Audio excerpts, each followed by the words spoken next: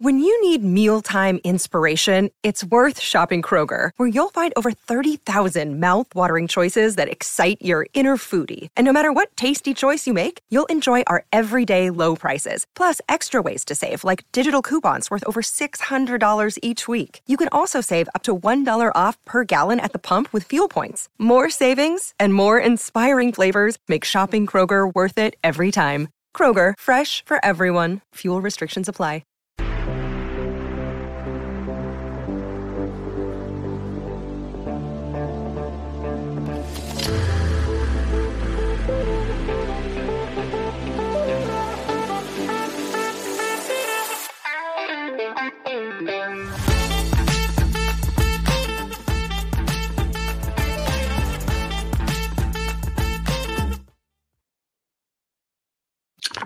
Well, good evening and welcome to the Fanatical Elves Postgame Show. A little bit of late night Browns blues. Yep, they just couldn't pull it off out there in the Emerald City of Seattle. And the Browns take the loss today, 24-20. Not what Browns fans had hoped. It was a game of runs early. It looked like the Browns had flown all the way to Seattle to only get pummeled as they went down early, 14-0. And then the Browns figured out that they could play with the Seattle Seahawks and surprised most of everybody in the stands and everybody that was a Seattle Seahawk fan and probably most of the NFL as they fought back. And the Browns took the lead late in the third, but about midway through the third quarter, and got the lead up to 20-17, only to lose the lead with 38 seconds to go as the Seahawks got a touchdown, took the lead, and the Browns had no answer after that and lost. It is a little bit of that late night blues feeling, is it not, Browns fans? Tough one here. It's one of those games where there is a lot of finger pointing right now. A lot of Browns fans who hate Kevin Stefanski already want to put all the blame on Kevin Stefanski's Steady Eddie, which is absolutely ridiculous. And I say this, I know some of you who listen to our shows and listen to my podcasts and part of the Fanatical Elves Network have heard me criticize Kevin Stefanski once in a while. Well, this game is not Kevin Stefanski's fault for the loss. This is a collective effort, and it was the failure on the part of a variety of things that occurred during the game, of execution.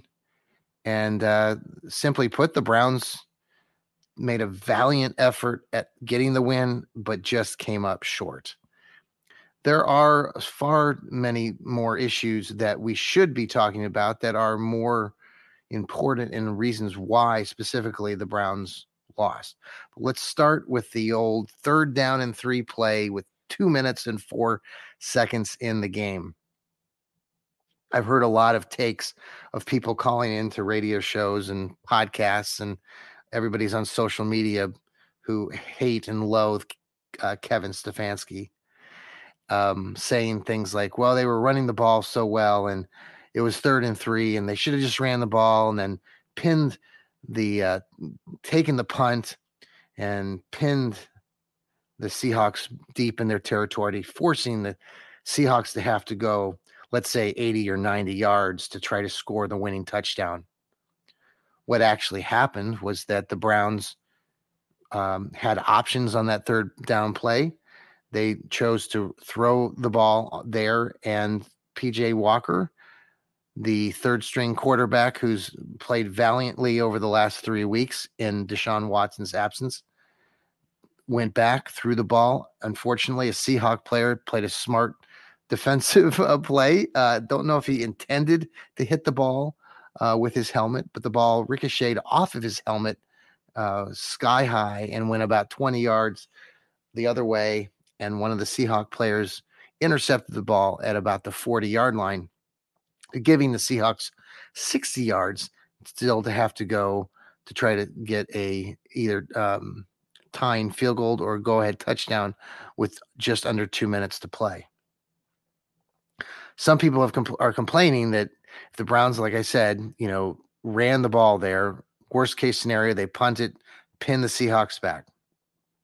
Best case scenario, they get the first down at the 2-minute warning. Now, if they got the first down, that would have forced Seattle to use their final 2 timeouts. They had 2 timeouts at that point. That means that they probably, if the Browns don't move the ball and it's third down and let's say 10 after 2 running attempts, then the Browns are still going to have to kick the ball, leaving Seattle maybe about a minute of playing time still to go deep to try to get back and tie the game or take the lead. Obviously, none of that happened. Those are just things that could have happened. Unfortunately, the ball, like I said, ricocheted high and it was intercepted. The defense for the Browns, which played very well between the end of quarter 1 and the end of the fourth quarter, again faltered. And I think this is a much bigger issue than most Browns fans who want to just concentrate on Kevin Stefanski making a stupid play call, which was absolutely ridiculous. It was a good play call. It was a good play call. 3rd and 3, you have a lot of options. It just didn't pan out. The execution of the play just did not happen. That is not on Kevin Stefanski. But more importantly at this point, and a few people have pointed this out, and I immediately go to this because the Browns defense is being characterized as this outstanding group. They've been giving up lots of points, especially the last 3 weeks. I think they're giving up at least 26 points a game, which is way too much. They have faltered the last 3 weeks. Let's go back to the San Francisco 49er game. They allowed San Francisco to run down the field with under, a minute to go in the game. They didn't do anything to stop them. The 49ers had to make a 41-yard field goal, and the field goal kicker missed the kick. If he makes the kick, the Browns lose that game. Last week against the Indianapolis Colts, went back and forth. The Browns gained the lead at one point.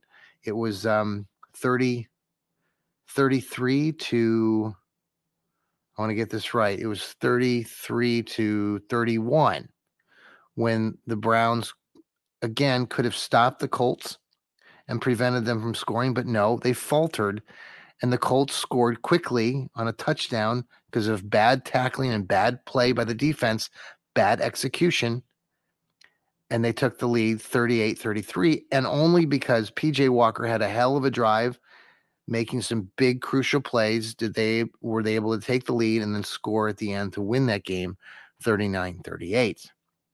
This week, the Browns worked very hard, and there were good things that the defense did throughout the game.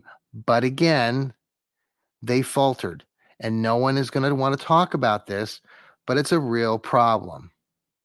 It's a far bigger problem than most people want to admit and will admit this week.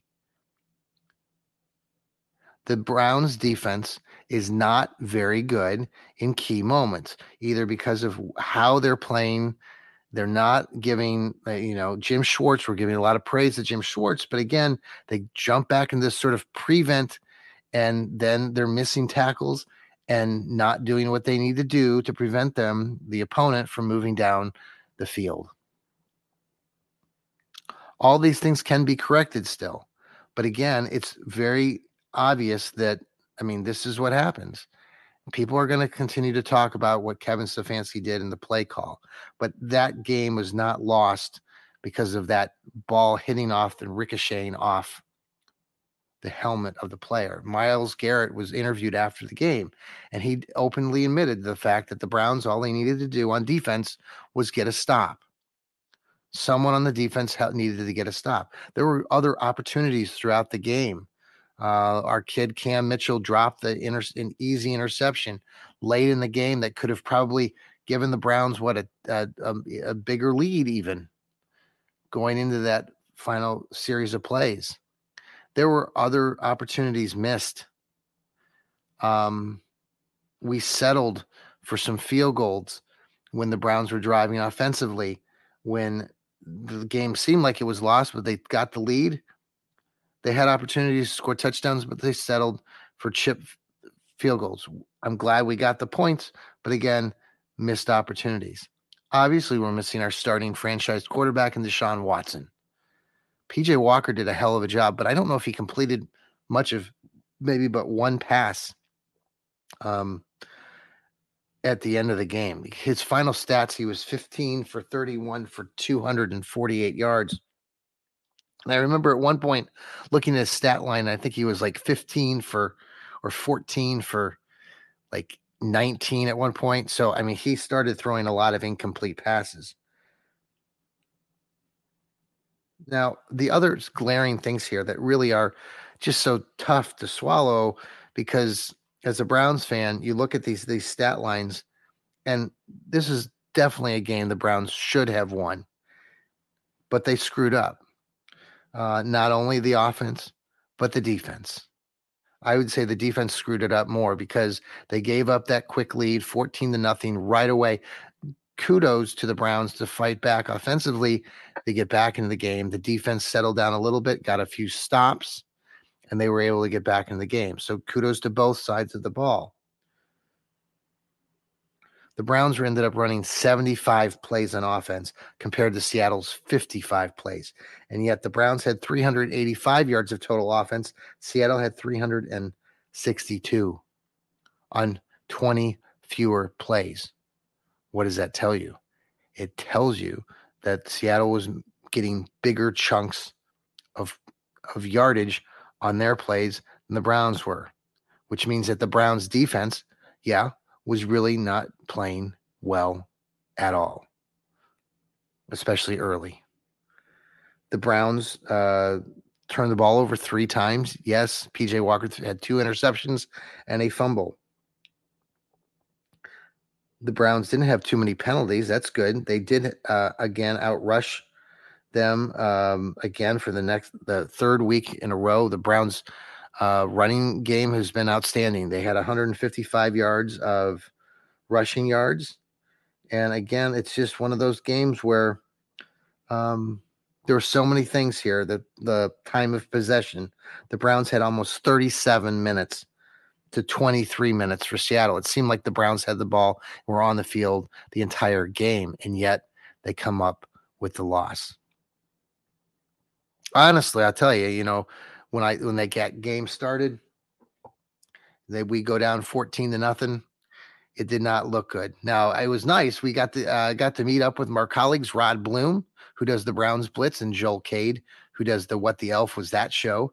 And we met up over there at the Tootie's Bar and Grill over there in Dayton in the Beaver Creek area.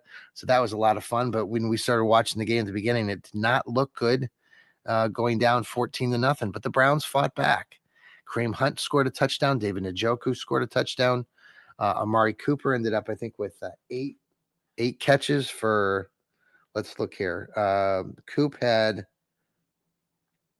6 catches for 89 yards and a nice 15-yard average. David Njoku had 4 passes caught for 77 yards. Another nice game by him. Let's talk about Pierre Strong for a minute. Boy, what a kid. I love this kid. He's tall, lanky. He's 6'1", and he just, he finds the gaps, sees the holes. Pierre Strong ran 10 times for 41 yards, including a long run of 12 yards. He also caught a pass for a nifty 41-yard rush after the catch. Kevin Stefanski did some outstanding things in this game, giving the opportunities, little dunk passes, screen passes that really worked to Kareem Hunt, to David Njoku, and some other players. Again, Martin Emerson on defense, nice game again. He did have a interception. I think this was the second week in a row he had an interception. But it's still a loss, and it's still late night blues here with the Brownies. The Browns are going to need to turn their attention quickly now to the Arizona Cardinals, who I believe got beat pretty soundly today by the Baltimore Ravens out there in Arizona. So the Cardinals are struggling. They're going to be Josh Dobbs, who was our Browns backup, will be returning to Cleveland. That'll be a side story to follow as we get into this week. Other things that will be, again, watching closely is obviously Deshaun Watson going to be ready to play against the Cardinals. Only time will tell, and we'll find out more as the week moves ahead. Again, it was a tough loss today, 24-20. The Browns go down to defeat to the Seattle Seahawks out there in Seattle. The last time they were in Seattle was 2015. They lost. The last time they won a game in Seattle was 1989, 34 years ago. So it's going to be a more time, many more years before the Browns get a chance to get a win out in Seattle. It's just crazy to think this streak has gone 34 years. Oh, boy. Well, folks, thanks for joining us here on the Browns post-game Fanatical show here. We're little Browns blues, late night blues tonight, but they're going to get back. We're 4-3. We wish we were 5-2, but it's okay. We've got this next game against the Cardinals. The Browns need to regroup.